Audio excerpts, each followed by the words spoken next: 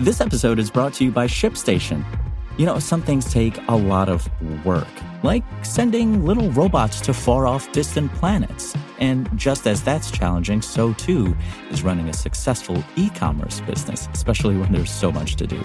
So I want to introduce you all to ShipStation.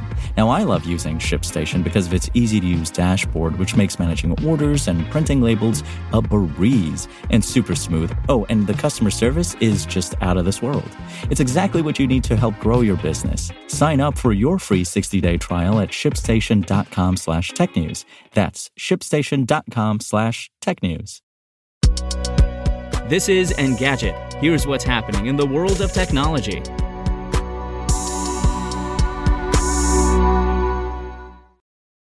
It's Monday, August 8th. Twitter has confirmed a vulnerability in its code led to a data exposure late last year.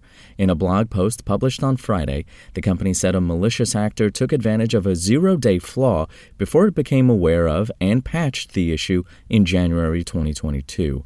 The vulnerability was discovered by a security researcher who contacted Twitter through the company's bug bounty program.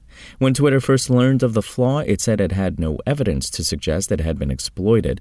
However, an individual told Bleeping Computer last month that they took advantage of the vulnerability to obtain data on more than 5.4 million accounts. Twitter said it could not confirm how many users were affected by the exposure. The vulnerability allowed the bad actor to determine whether an email address or phone number was tied to an existing Twitter account. In turn, they could use that information to determine the identity of an account's owner. Twitter said it would directly notify every account owner it could confirm was affected by the exposure. For users trying to keep their identity hidden, the company recommends not adding a publicly known phone number or email address to an account. It also suggests adding two-factor authentication. And Apple could significantly expand its smart home product line within the next 2 years, according to Bloomberg's Mark Gurman. In his latest Power On newsletter, Gurman reports the company has at least 4 new smart home devices in its labs. Included in that list is the new HomePod model Gurman first wrote about back in June, in addition to a refreshed HomePod Mini. The former will reportedly look and sound like the original 2018 model. Apple discontinued the HomePod in 2021 without announcing a direct replacement. The 2 other devices represent entirely new products for the company. According to Gurman, one is a kitchen accessory that combines an iPad with a speaker. Meanwhile, the other reportedly brings together the functionality of an Apple TV, camera, and HomePod into a living room device. He says Apple could release one of those 2 products by the end of next year or early 2024, but warns that not all will see the light of the day. A kitchen device would see Apple competing more closely with Amazon and Google. The 2 are most closely associated with the smart display category, thanks to releases like the Nest Hub and Echo Show 15.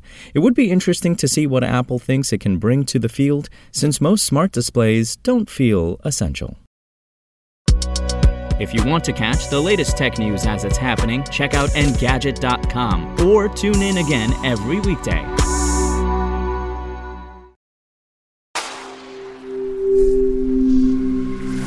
Spoken Layer. Want to learn how you can make smarter decisions with your money?